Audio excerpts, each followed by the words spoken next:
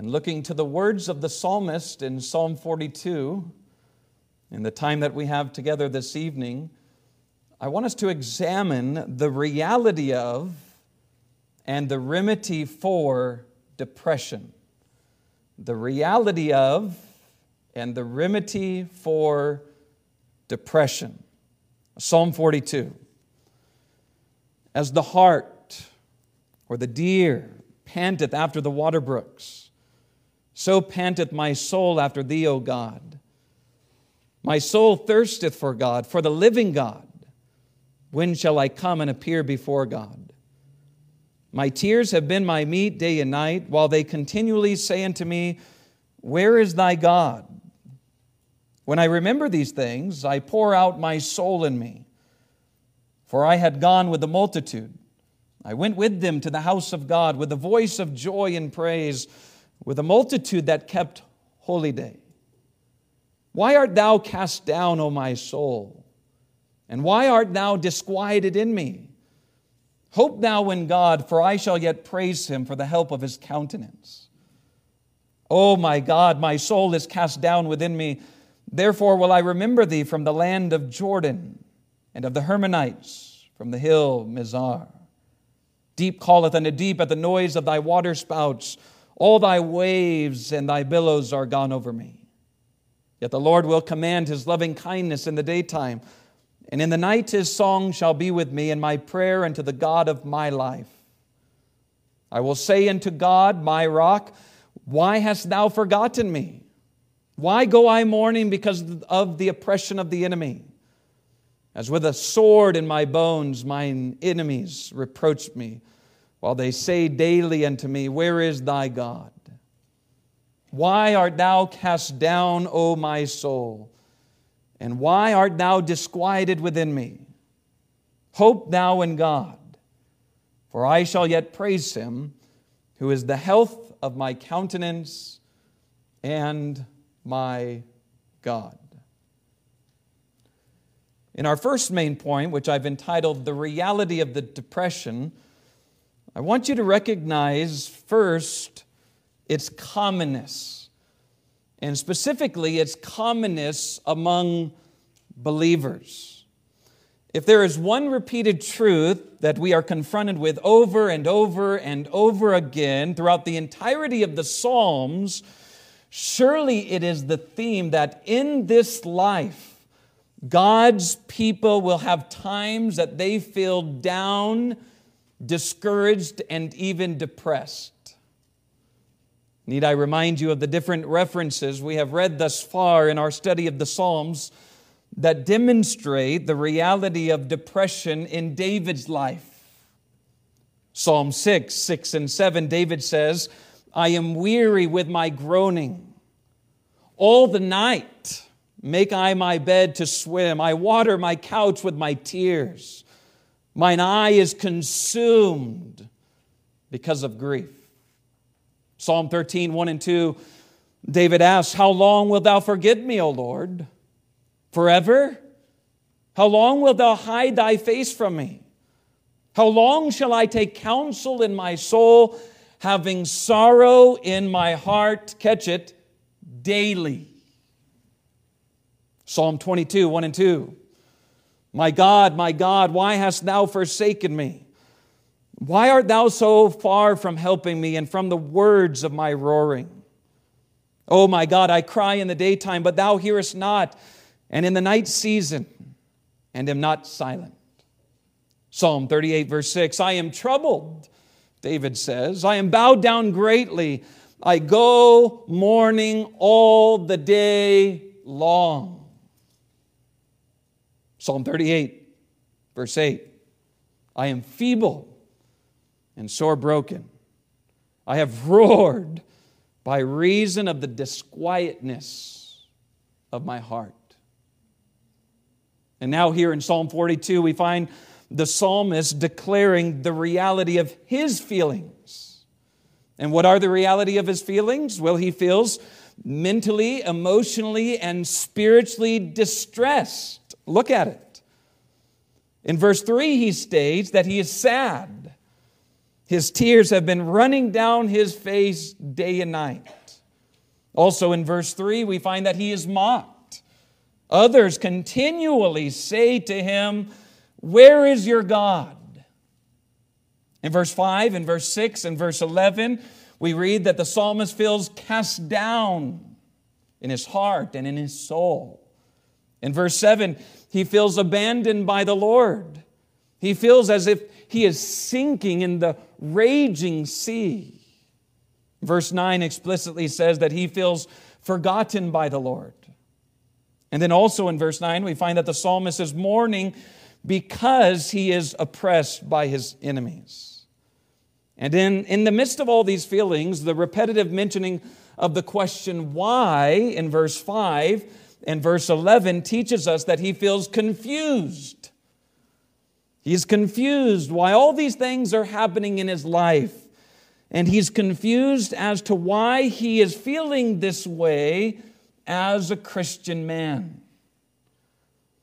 And the truth that I want us to recognize under this first point is the plain biblical reality that feeling discouraged in life is not an uncommon experience.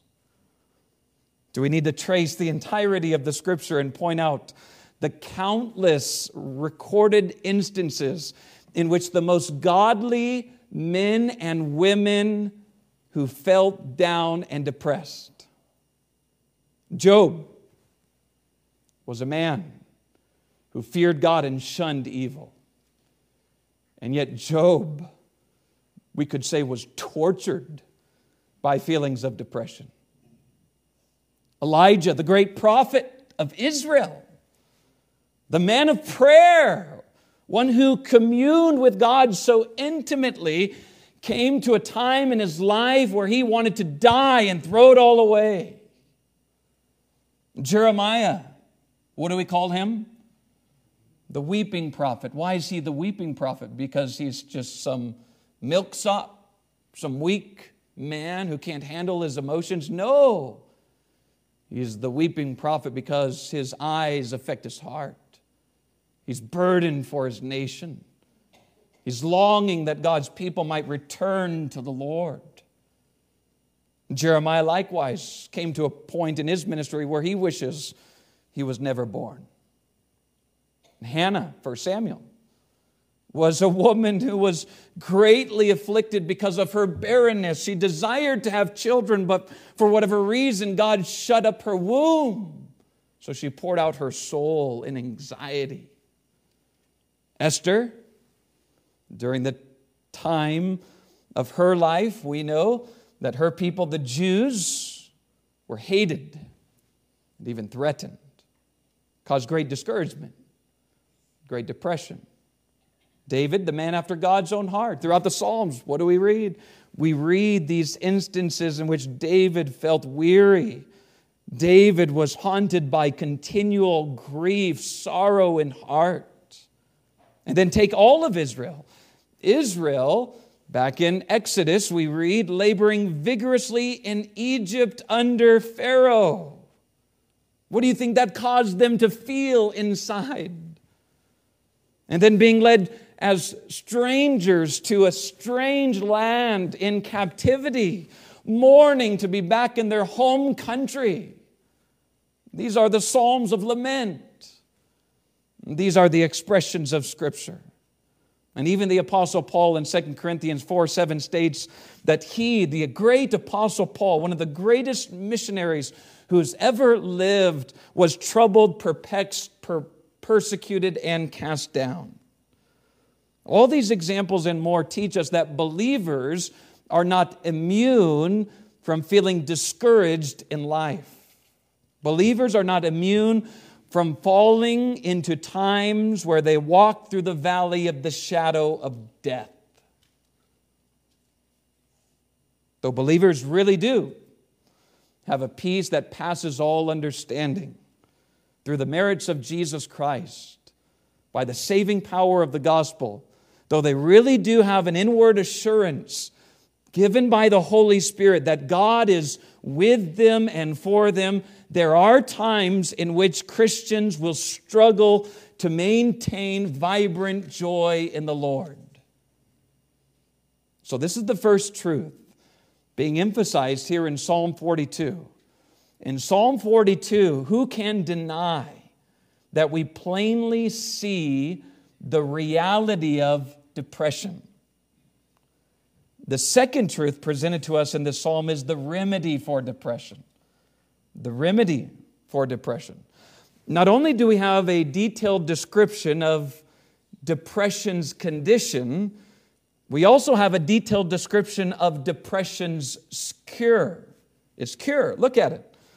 Intertwined within the psalmist's real painful feelings, we find real practical steps the psalmist took to find peace, hope, encouragement, and help for his feelings of depression.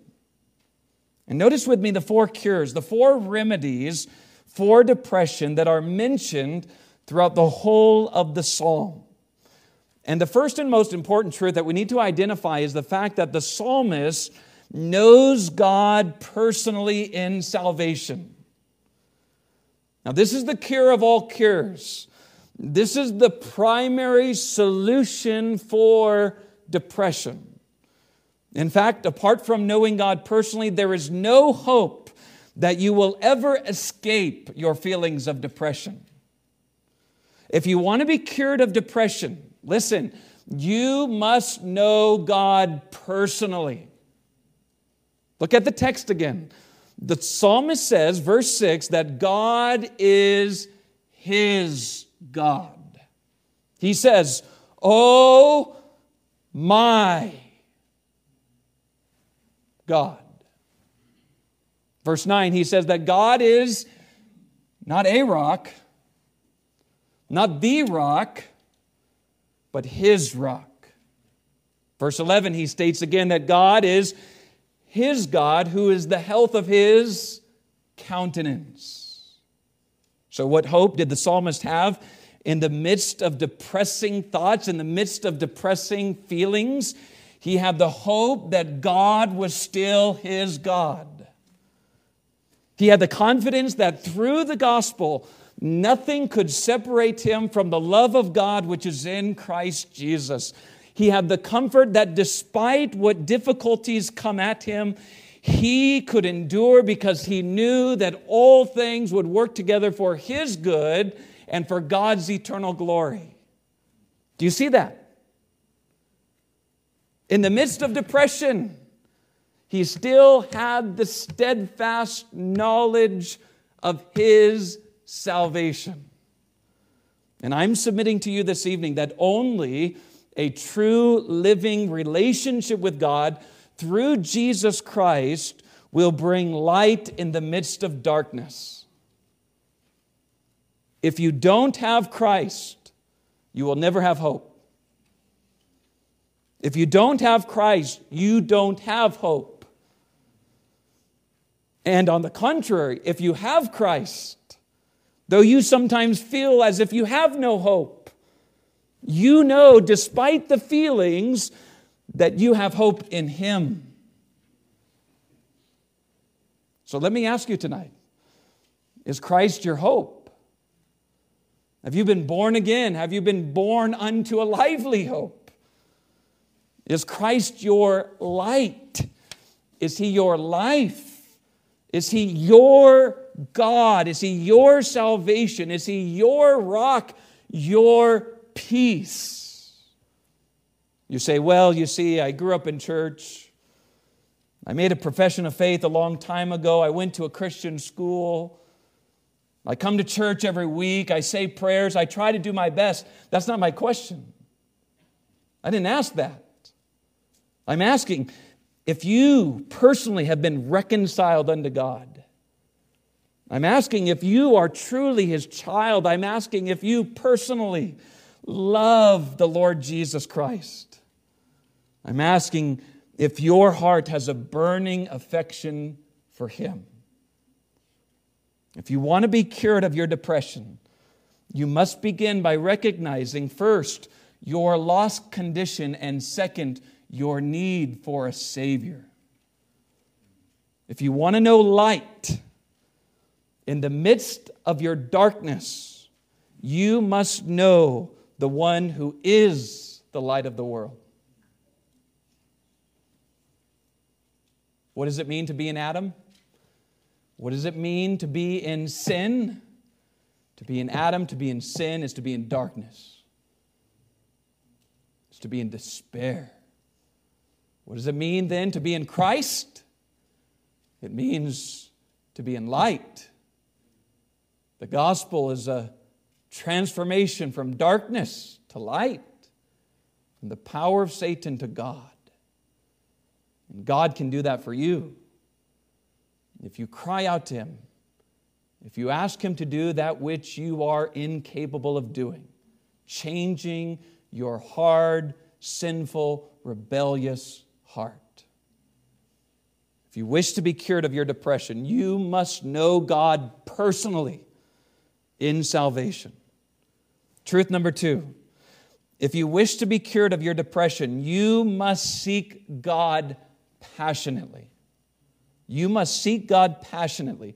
And obviously, as I have just stated, this can only be done as a believer. Because the unbeliever will not seek after God of his own accord. Paul tells us this in Romans chapter 3. There is none that understandeth. Understands what? Understands God, understands salvation, understands the hope of the gospel. There's none that understandeth of his own accord, his need for a Savior. There's none that understandeth. There is none that seeketh after God.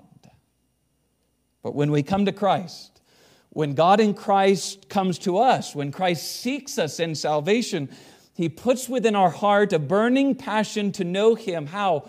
Not just savingly, but intimately by seeking first the kingdom of God and Christ's righteousness. And we see this truth magnified in the psalmist in verses 1 and 2. He says, as the hart panteth after the water brook, so panteth my soul after Thee, O God. He's a changed man. He has the life of God living within him. Even in the midst of a dark and despairing world, he says, my soul thirsteth for God. Blessed are the pure in heart, for they shall see God.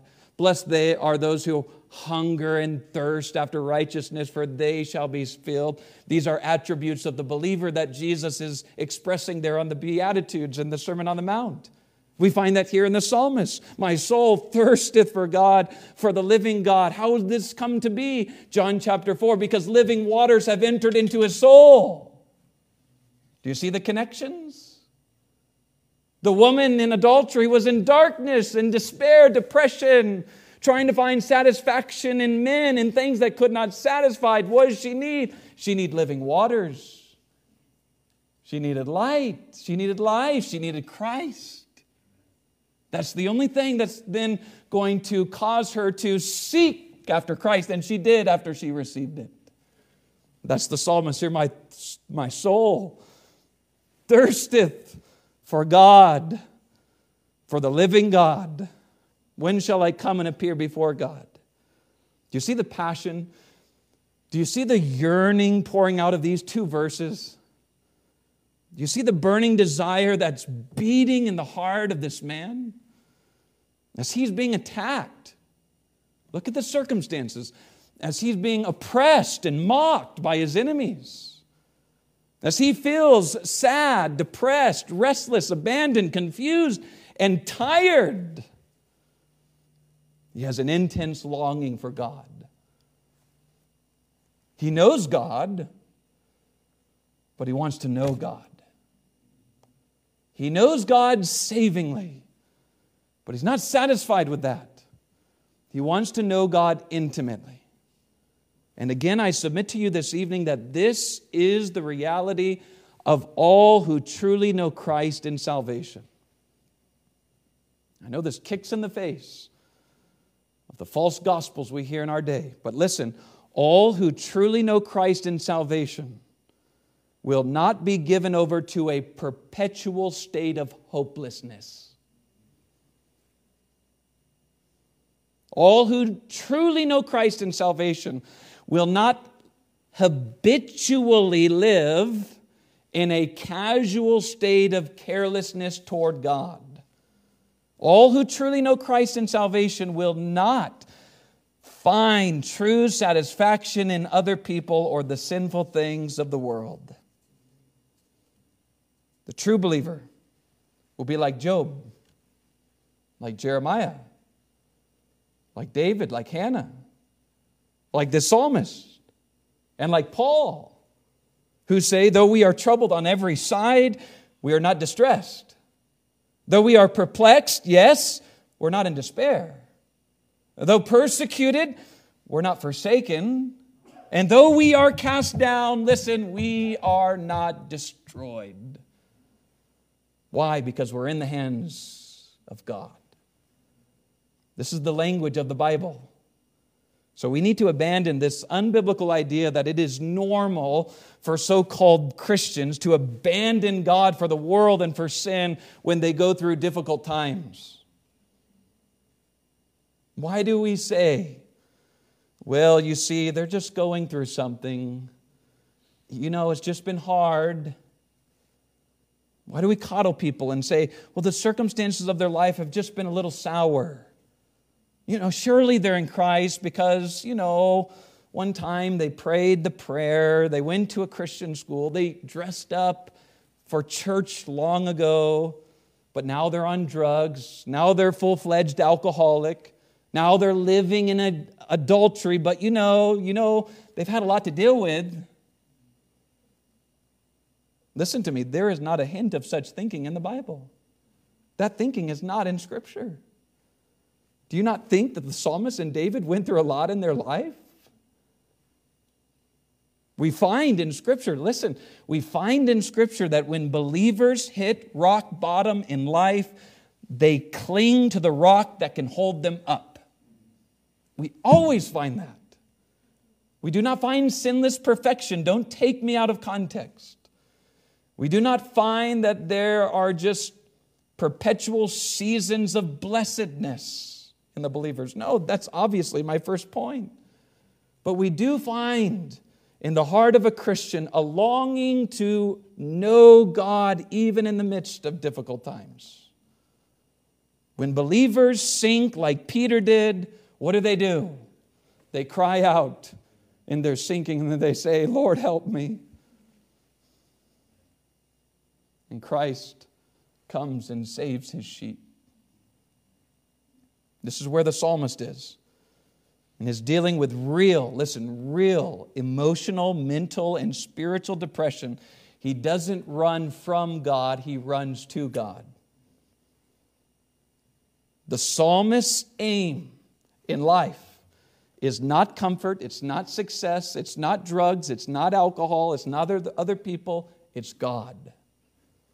His satisfaction is not found in pills and sex and vacations or earthly possessions. His satisfaction is found in God.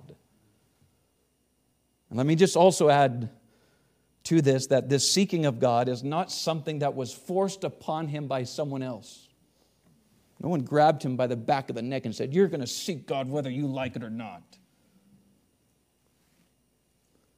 He genuinely wants to seek God. That's the life of God in the soul of a man. This is the true remedy for depression. The true remedy for depression is God and God alone. I didn't say God and a 10-step program. I didn't say God and pills. I didn't say God and yourself. I said God. It's Bible. I'm giving you Bible. I know the pop psychologists will not agree with this, but so be it. This is God's Word. If you want true help in life, you need God. And that's what we ought to declare to this world. Stop coddling people with secular helps. They need God. Press them on that. What you need is God. You've been abandoning the Lord. No wonder you're so miserable. You're abandoning the source that can help you the most. The reason why so many believers are fickle and faithful and spiritually weak during times of trouble can be traced back to their failure to seek God. Always. They can be traced to their numbing their mind through their stupid smartphone and their TVs rather than renewing their mind by the truths of God's Word.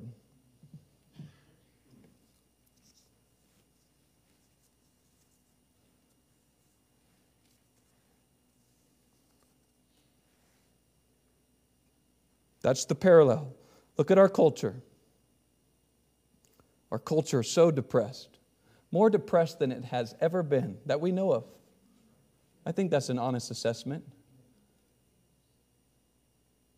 So many, quote, mental health problems. It's really a spiritual health problem, though I do not deny that we could mold some of that into mental health. But look at the parallel. So depressed. And what's the direction of our nation spiritually? The farther we stray from God, the more depressed we will become. The more we neglect God's Word, the church that preaches truth, that wants to help souls, the farther we stray. What are the cures for depression? First, we find that the psalmist knows God personally. Second, we find that the psalmist seeks God passionately. This is not just a 2-minute, well, I did my little devotional. Let me check off the box. Let me just chew on something somebody else has already chewed upon and spit it on a page. He's truly seeking after God passionately. And then third, we find that the psalmist takes time to remember God purposefully. Verse 6, notice verse 6. Oh my God, my soul is cast down within me. Therefore, what am I going to do? Just sit back and just wish that it wasn't so? My soul is cast down within me, so I'm just going to sit in my lazy boy recliner and watch TV, hoping that just something will magically change. Look at the text. Therefore, will I, here's the resolve, remember thee, who? God, from the land of Jordan and of the Hermonites, from the hill Mizar. Do you see his resolve to take time to ponder about God? Do you see his purposeful decision to take time, listen, in the midst of his depression, to be still and know that God is God? This is the cure. In our times of discouragement, in our times of depression, often we become distracted. Remember Jonathan Edwards, squirrel?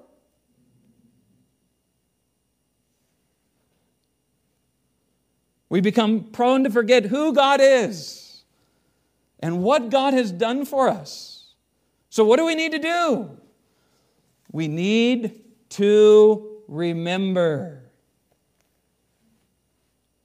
How do we remember? By doing what Psalm 1 tells us. Meditating on the law of the Lord day and night. Not just on Sundays. Day and night.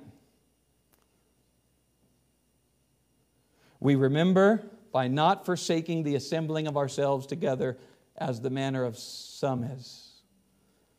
During times of depression and discouragement, listen, don't neglect the public teaching and preaching of God's Word. Why do we do this? That which can help us the most often is the thing that we neglect. Well, I'll get back to church when I get my life together a little bit. What? This is a hospital. We have the IV hookups. We can help you. We have vitamins to feed to your soul. Don't neglect the hospital when you're sick. Come and join the rest of the sick. Yes?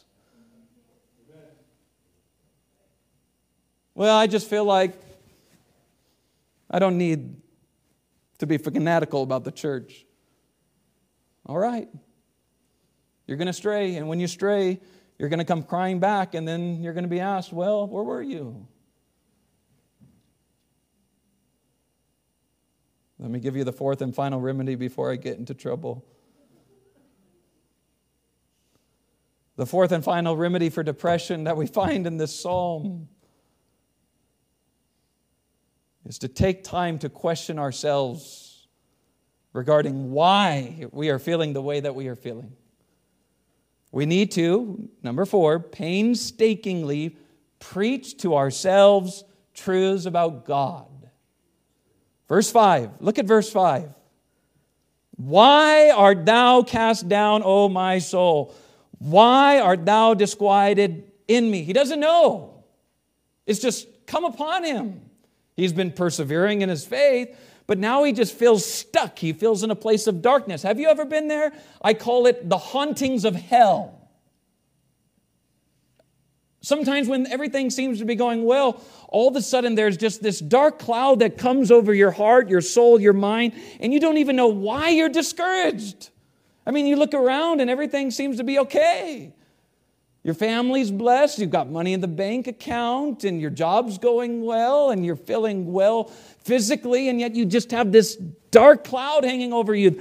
That's the psalmist. Why? I'm a Christian. I have hope. I have the Spirit. Why? Why? I need to figure it out. I don't want to be in this place. And so what does he do? He preaches at himself. He looks himself in the mirror and says, here's what you need to do. You can't wait till Sunday when the pastor points his finger at you. You need to just point your finger at yourself. Hope thou in God. For I shall yet praise him for the help of his countenance. Notice the commonness, verse 11. Same questions, same sermon. Why art thou cast down, O my soul? Why art thou disquieted within me? I don't want to be here. Why? For what reason? How did I come to this place? Is there any sin I need to confess? Is there anything I need to get right with my brother or sister in Christ? Why? Why? I don't know why, but here's what you need to do. Hope thou in God. For I shall yet praise him who is the health of my countenance and, notice his clinging, and my God. I am my beloved, and my beloved is mine. Though I wake up and I cannot find him, I know he's there if I seek him. Song of Solomon. We see the reality of depression. We see the remedy for depression. What's the remedy? Number 1, knowing God personally. Seeking God passionately. Remembering God purposefully. And then questioning and preaching to ourselves painstakingly.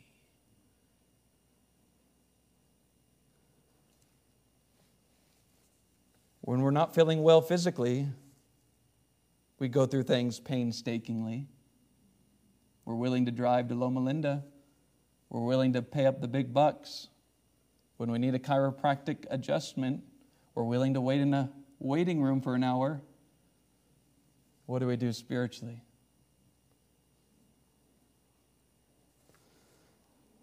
The final thing I want you to note from this psalm is the truth that the cure doesn't come automatically. Does it? It doesn't just fall upon us without our involvement. It must be worked out. Remember James chapter 4? Draw nigh to God, and He will draw nigh to you. How many times in Scripture do we read that the blessing of God is not in the knowing, it's not in the hearing, it's in the doing. It's in the applying. So are you depressed? Seek God. Seek God. Heavenly Father, help us.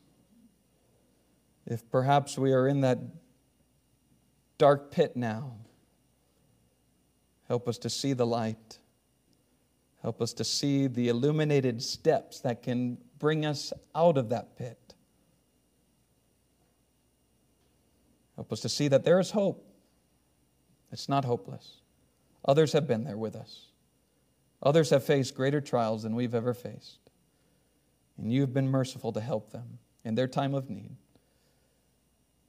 And if tonight all is going well, we're not depressed, we're in a season of joy in blessing. Well, help us, Lord, to take this sermon and tuck it away in the files of our heart, in the files of our mind, and call it to attention when we feel downcast in our souls. In Jesus' name we pray. Amen.